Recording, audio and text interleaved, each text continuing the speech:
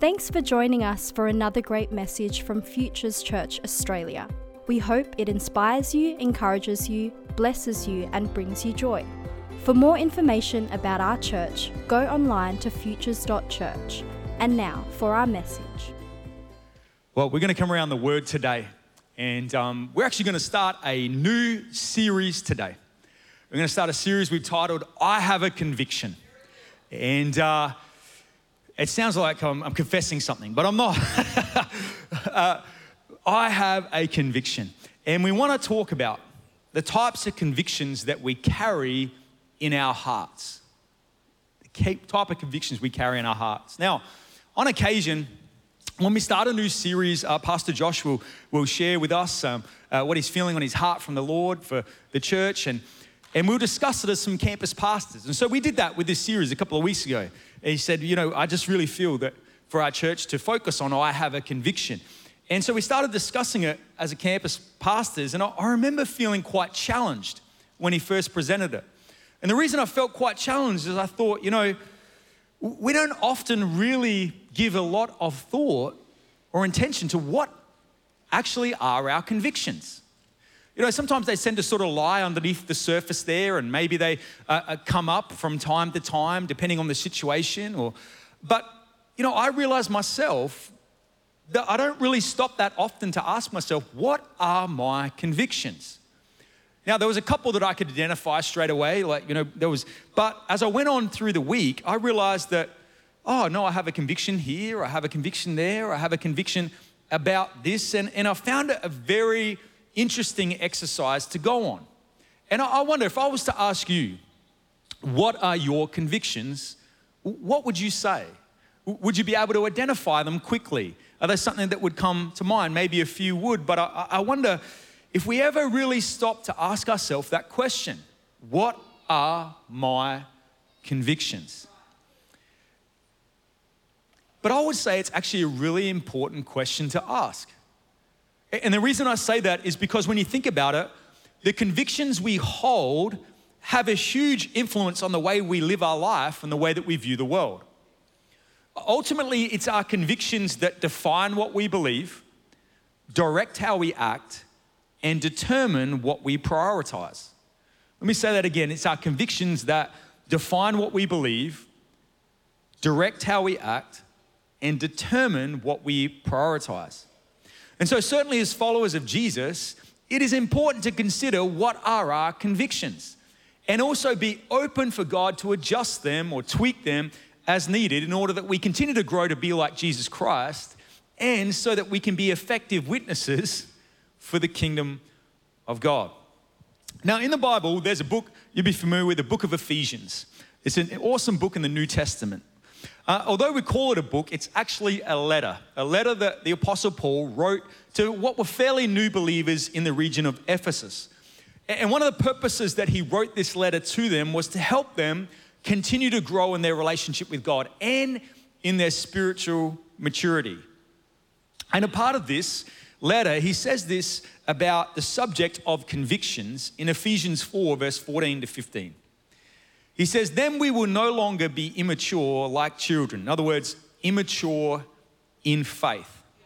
He says, we won't be immature like children. We won't be tossed and blown about by every wind of new teaching. We'll not be influenced when people try to trick us with lies so clever they sound like the truth. Instead, we will speak the truth in love, growing in every way more and more like Christ, who is the head of the body, the church. And essentially what Paul is saying is that one of the signs that you are maturing as a Christian is that you move from being a person of preference to a person of convictions. So let's take a moment to look at the difference between convictions and preferences. Now, I'll just let you know, today I'm really just going to set a foundation for this series. Over the next couple of weeks, Pastor Josh is going to share, and others, we're going to talk about this morning and night. But I really just want to set a foundation so that we sort of start from the right place and hopefully have an open heart for God to speak to us. So firstly, let's define what is a conviction. For the sake of this series, what are we talking about when we talk about a conviction?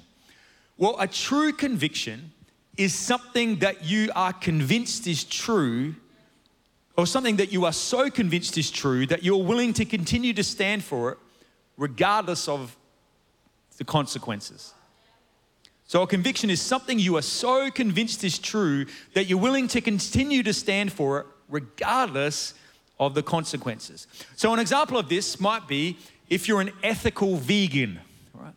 So if you're a vegan and you're like, I don't eat any meat and I don't use any animal products because I have a conviction that that exploits animals, right? So that's a conviction that someone might hold. Now, in contrast to that, we have preferences. Now, preference is something you may lean towards, but that you could be convinced to change your mind on depending on the circumstance. So let me say that again. A preference is something you may lean towards, but you could be convinced to change your mind on depending on the circumstance. So using a similar example, in that case, someone with a preference could be a flexitarian, right? Where they choose not to eat meat, except on some occasions they might. So simply, let's make this real simple. A conviction is a principle we hold that is immovable, whereas a preference is something we hold that is movable. Are we with me? So conviction is something we hold, or a principle we hold that's immovable, but a preference is something we hold that is immovable. So what Paul's wanting to encourage us is that one of the signs that you're moving from being immature in faith to being mature in faith is that when it comes to the teachings of Jesus, that you move from seeing his teachings as simply a preference to instead becoming a conviction that you cannot be moved off of. Now, in the Bible, an example of someone who had a conviction like this would be Daniel. Right? So in Daniel chapter 6, we read that Daniel was appointed as an administrator, as one of the administrators over 120 provinces that existed in Babylon at the time under the king named Darius the Mede. And it tells us that Daniel, in his role, he had proved himself as better than all the rest. Like he did his job to the absolute best.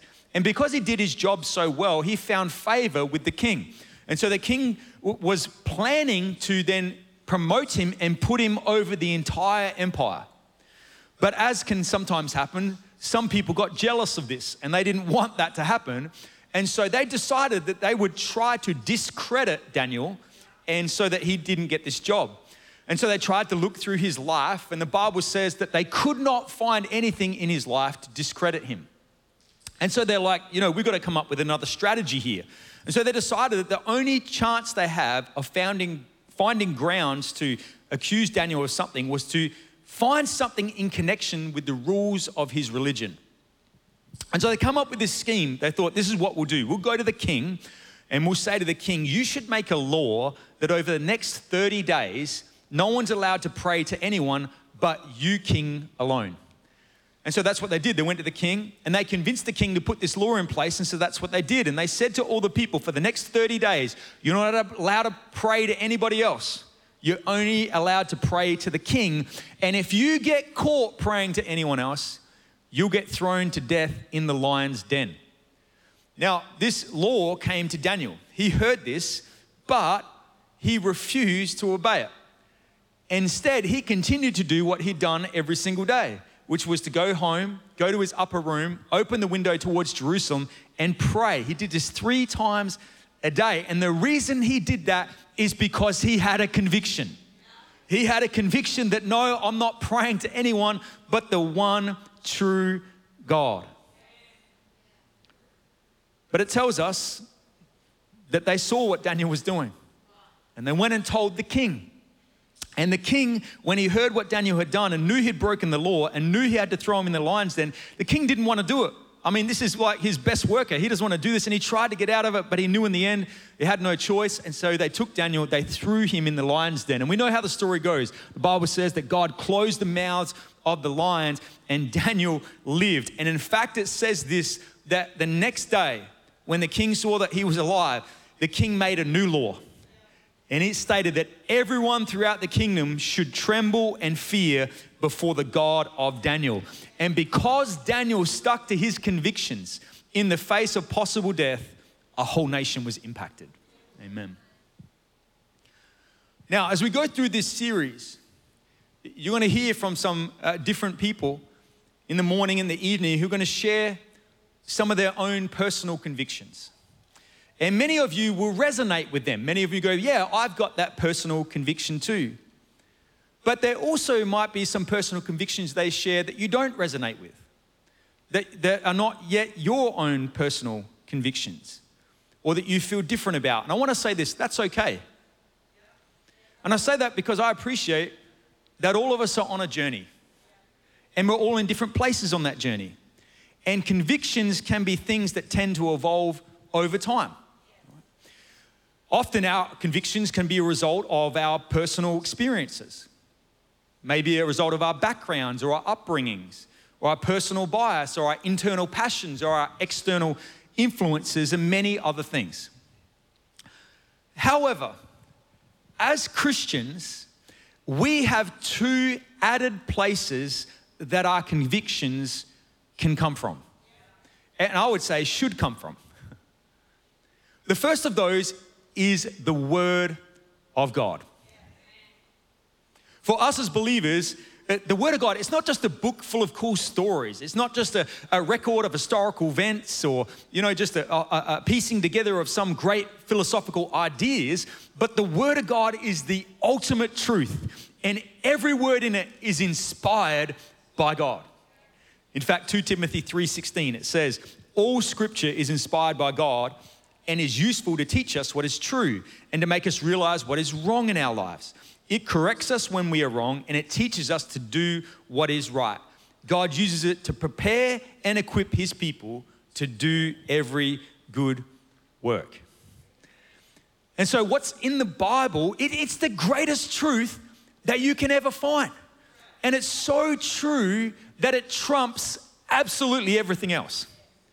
And the Word of God is so true, in fact, that Jesus told us in Matthew chapter 7 that you can literally build your life upon it. And it will hold you so strong that even in the worst storms that can come in life, you will continue to be able to stand because his word remains forever. His word is truth. And here's the thing, if that isn't the case, if his word isn't the truth, then we might as well pack up and go home right now, because this is a waste of time. But because we know it's true, we keep praising, we keep gathering, we keep coming together because we know it's changed our life, amen? What's written in the pages of the Bible, it's the true word of God. I believe that. And I believe that as Christians, it should influence our convictions more than anything else. Because anything else is a lesser truth. It's the greatest truth. One of the convictions I hold, and that we hold as a church, is that there is only one way to heaven. And that's through a personal relationship with Jesus Christ. Now, if I was to post that on social media, if I was to post, there's only one way to heaven, and that's through Jesus Christ, who knows, that would probably ruffle a few feathers, right? Because that's not out there, that's not a popular opinion. Right, for instance, if you were to ask a Buddhist, how do you get to heaven? They would tell you that heaven is accessed through a state of enlightenment. If you were to ask a Muslim, how do you get to heaven? They would tell you, well, heaven is accessed by performing good deeds and actions that are pleasing to Allah. If we were to ask a Hindu, they would tell you that heaven doesn't even exist, but that after death, if you've done the right things or lived a good life, then you'll experience a certain reincarnation. If you were to ask just a person on the street, how do you get to heaven? They might tell you, well, you get there by simply being a good person. And you know what? Personally, I wish that all of those were true. I wish that there was multiple roads to get to heaven. But I have a conviction in my heart that there's only one. And the reason I have that conviction is because that's what the Word of God tells us, right? It says in John 14, verse 6, it tells us that Jesus said himself, I am the way and the truth and the life. No one comes to the Father except through me. This is why, church, this is why as a staff, each and every week we get together and we pray for souls. This is why over the last month, after our 5 p.m. service, we've had over 150 people in this room praying for an hour, praying for souls, interceding for people to connect with Jesus. This is why we are passionate about planting more campuses. This is why we gave into our Heart for the House offering. This is why at the end of almost every service, we have an opportunity for people to connect with Jesus, because we have a conviction that you cannot get to heaven except through Jesus Christ. And we believe that the Word of God is truth. Amen. So it's become our conviction.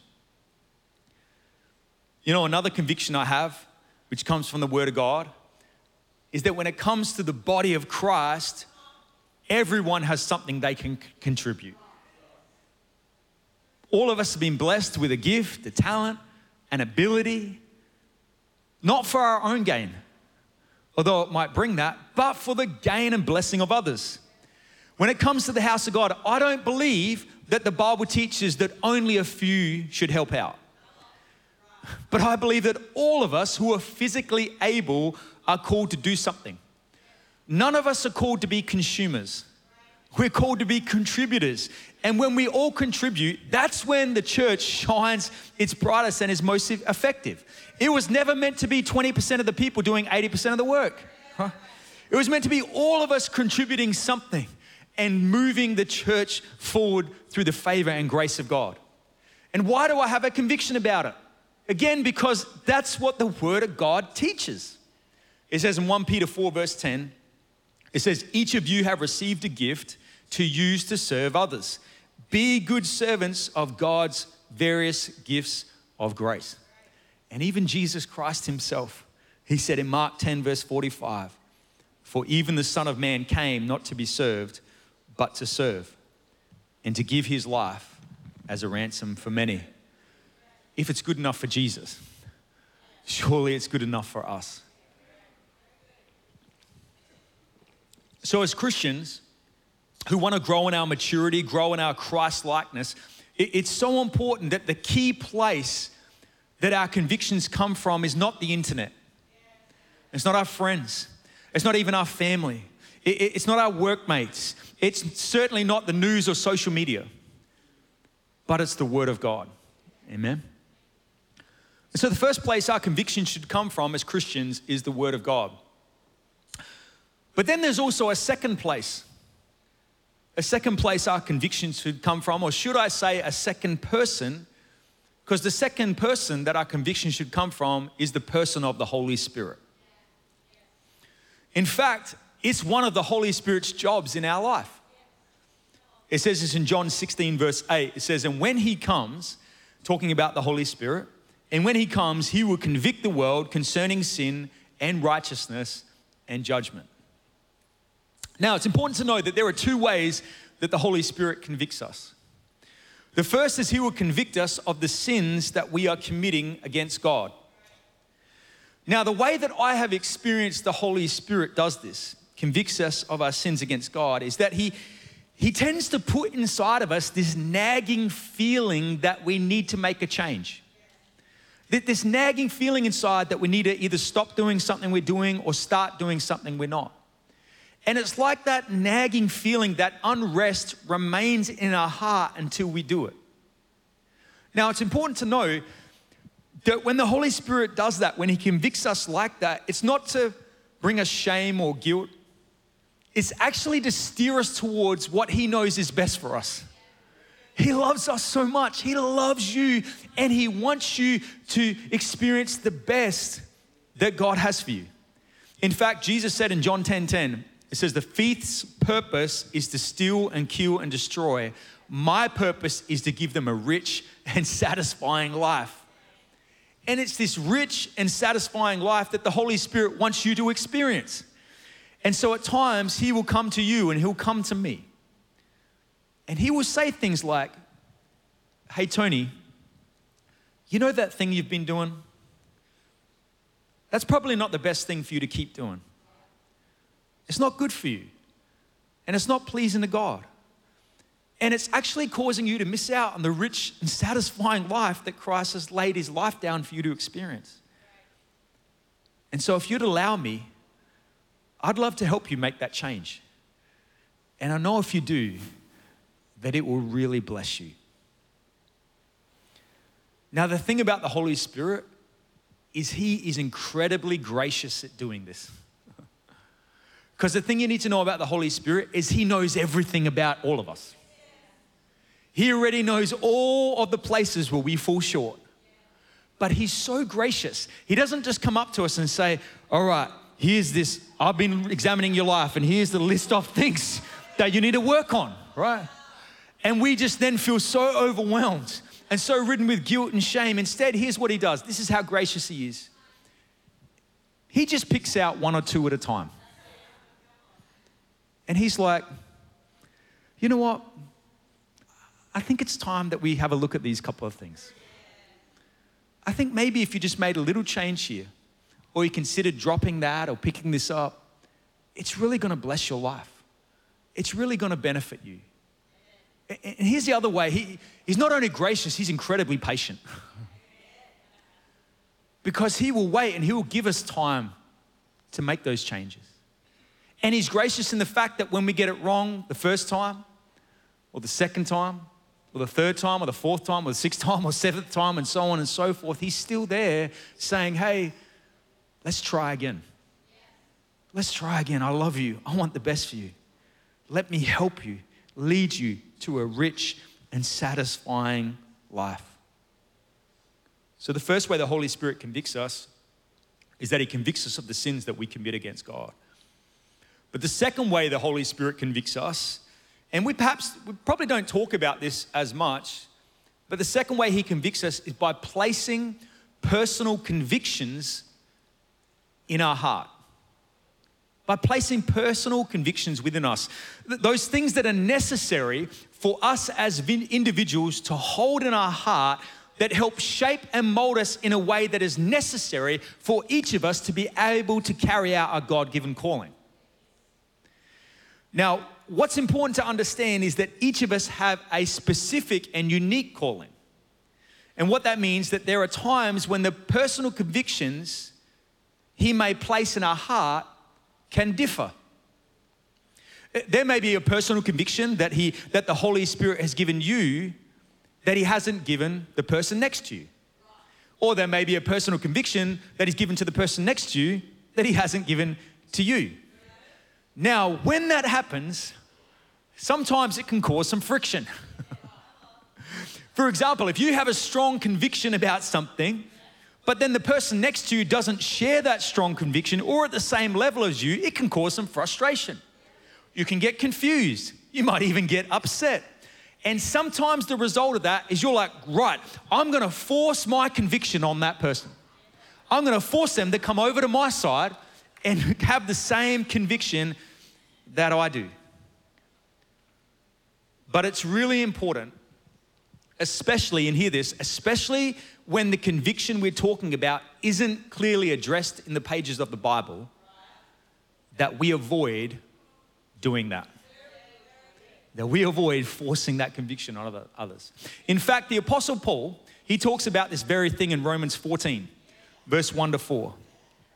It says, accept other believers who are weak in faith and don't argue with them about what they think is right or wrong. For instance, one person believes it's all right to eat anything, but another believer with a sensitive conscience will eat only vegetables. Those who feel free to eat anything must not look down on those who don't.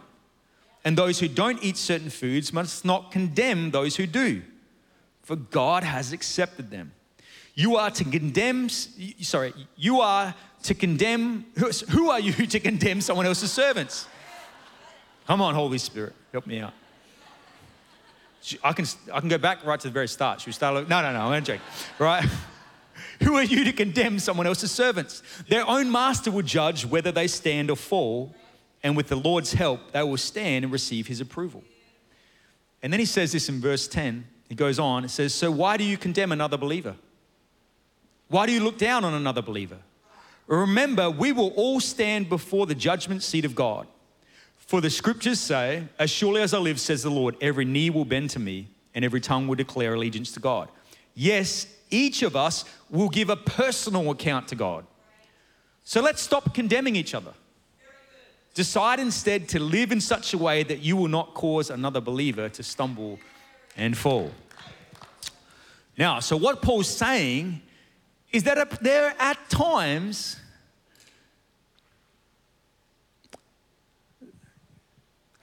there will be things that one person has a conviction about that another person doesn't. And in that case, when it happens, or in this case, that was around food, different food. But what he advises, when that happens, when there's a differing of personal conviction, don't let it cause a rift between you and that person. Instead, recognize that at the end of the day, each individual is personally accountable to God. And if there is something they're not doing, or thinking, or saying that isn't in line with God's heart, or that the Holy Spirit has spoken to them that they're ignoring, well, one day they'll have to give an account for that. But that's between them and God. So instead, you just worry about what the Holy Spirit's spoken into your heart and allow them to worry about what the Holy Spirit's spoken into their heart. But what you don't want to do is try to force your personal conviction onto someone else, and in doing so, do something that might cause them to stumble or fall away from God. And then he goes on to say this in Romans 14, verse 18. He says, if you serve Christ with this attitude, you will please God, and others will approve of you too. So then let us aim for harmony in the church and try to build each other up. So if you hold a personal conviction, but someone around you doesn't hold that same conviction, before you react, before you get upset or frustrated, just take a moment to stop to remember, first of all, where did that conviction come from? It came from the Holy Spirit. And then understand that just as the Holy Spirit has placed that conviction in you, or just because he's placed it in you, doesn't mean that he's yet placed it in them. And that's okay. Because guess what? If he needs to, he will. He'll speak to them about that. In the meantime, let's aim to keep harmony and keep trying to not tear each other down, but build each other up. Amen? So let me give you an example of what this might look like in real life. So when I was a young adult pastor many years ago, occasionally there would be couples in the church that would choose to live together before they were married. Now, the Bible doesn't specifically talk about not living together before you're married. It talks about not having sex before you're married. It says that it's a sin, but it doesn't say that living together before marriage is a sin. And I'm just triggering some convictions right now. However, as a pastor, I have a personal conviction from the Holy Spirit that living together before you're married is not a good idea. Why? Because often, if you play with fire, you're going to get burnt, right? Putting yourself in a position where it is so much easier to cross a line and fall into sin is dangerous, and it's not a great witness to other people either. Like, you may have the self-control to not cross any lines before you're married, but someone else might see what you're doing, copy what you're doing, but they don't have that same level of self-control, and they end up falling into sin, and then you've caused a brother or sister to stumble. Now, as a pastor, I cannot force you to have that conviction. I understand that I have to leave that up to the Holy Spirit.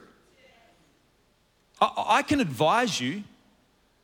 I can share with you what I've seen happen in other couples. I can encourage you to make maybe decisions that will better protect you from crossing a line that isn't good for you, but I can't force you to take that conviction. I have to leave that up to the Holy Spirit, and I have to pray that maybe he might use our conversation or something that's been said to personally speak into your heart and give you a conviction about it. But if I was to sit down with you and I was to have the attitude, right, I'm going to force you to do it. And because it's my conviction, so it's got to be your conviction.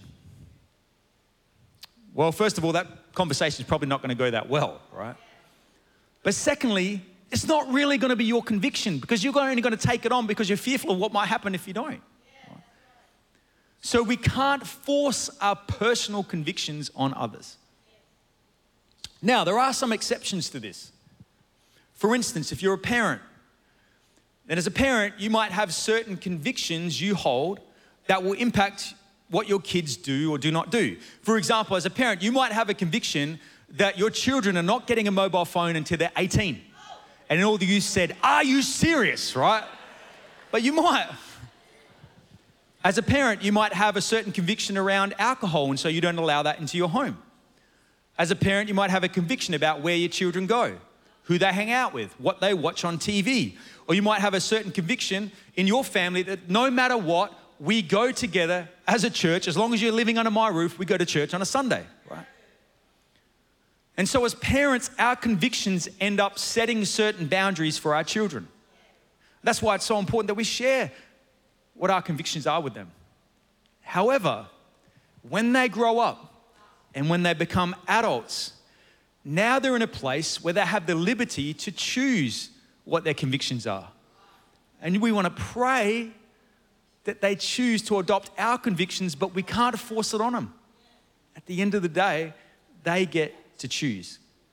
So what we're saying is this, is that there are certain circumstances, such as when you, as a parent, where you can expect those you're sharing your convictions with to adopt them.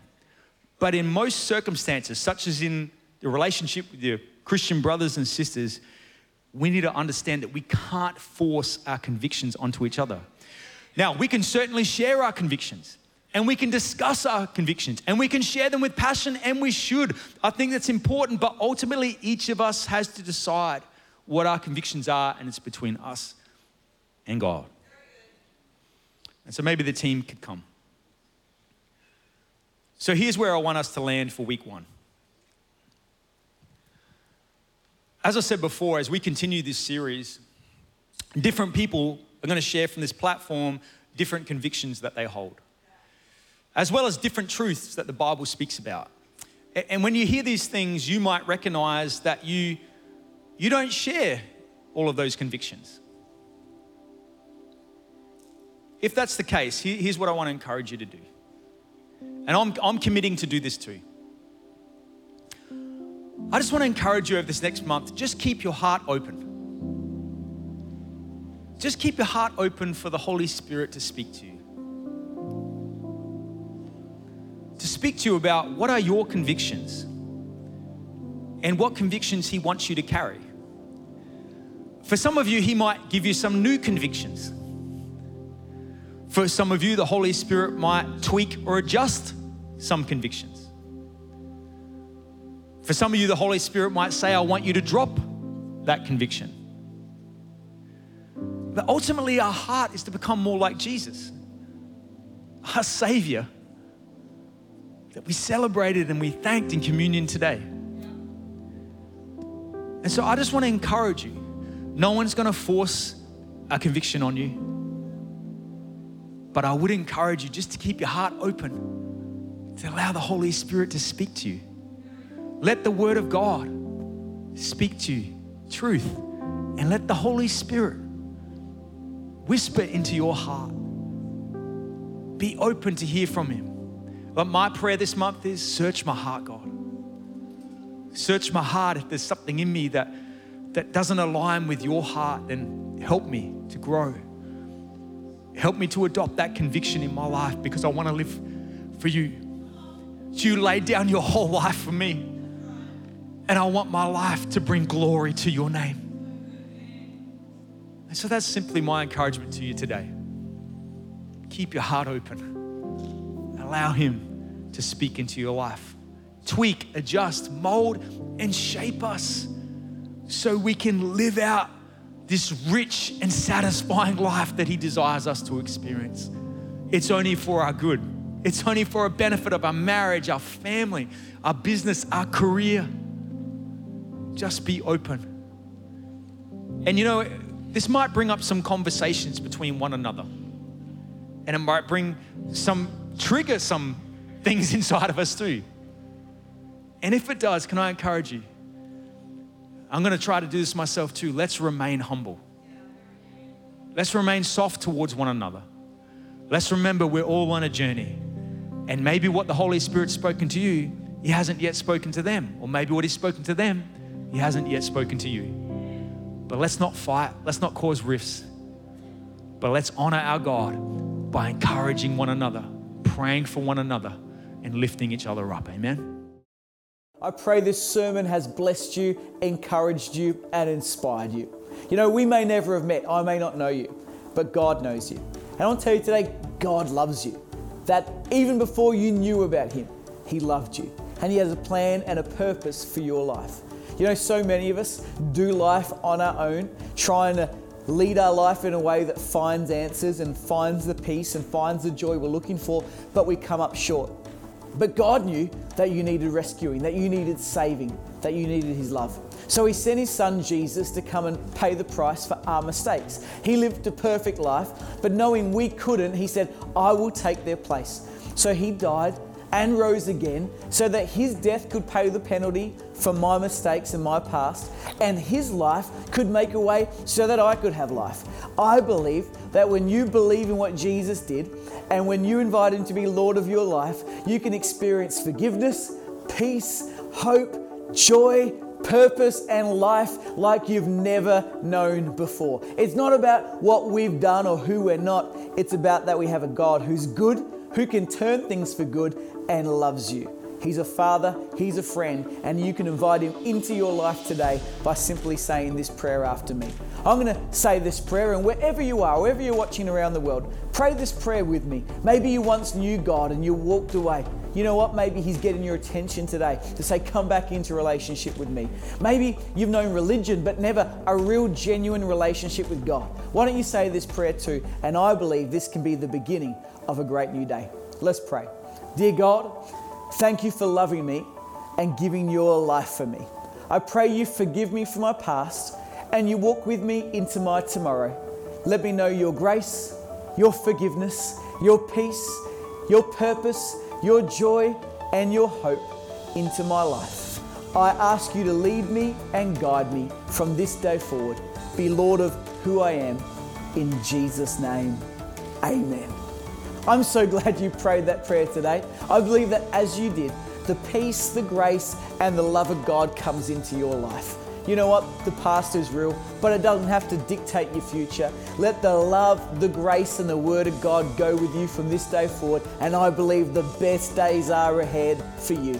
If you prayed this prayer or you want to know more, maybe you're on the journey, why don't you flick us an email so we can send you some material about following Jesus. We can maybe connect you with a local church near you that you can do life with, get good people around you, and we would love to pray with you. I'm so glad you prayed that prayer. I'm so glad you're on the journey of following Jesus. I'm so glad you listened today.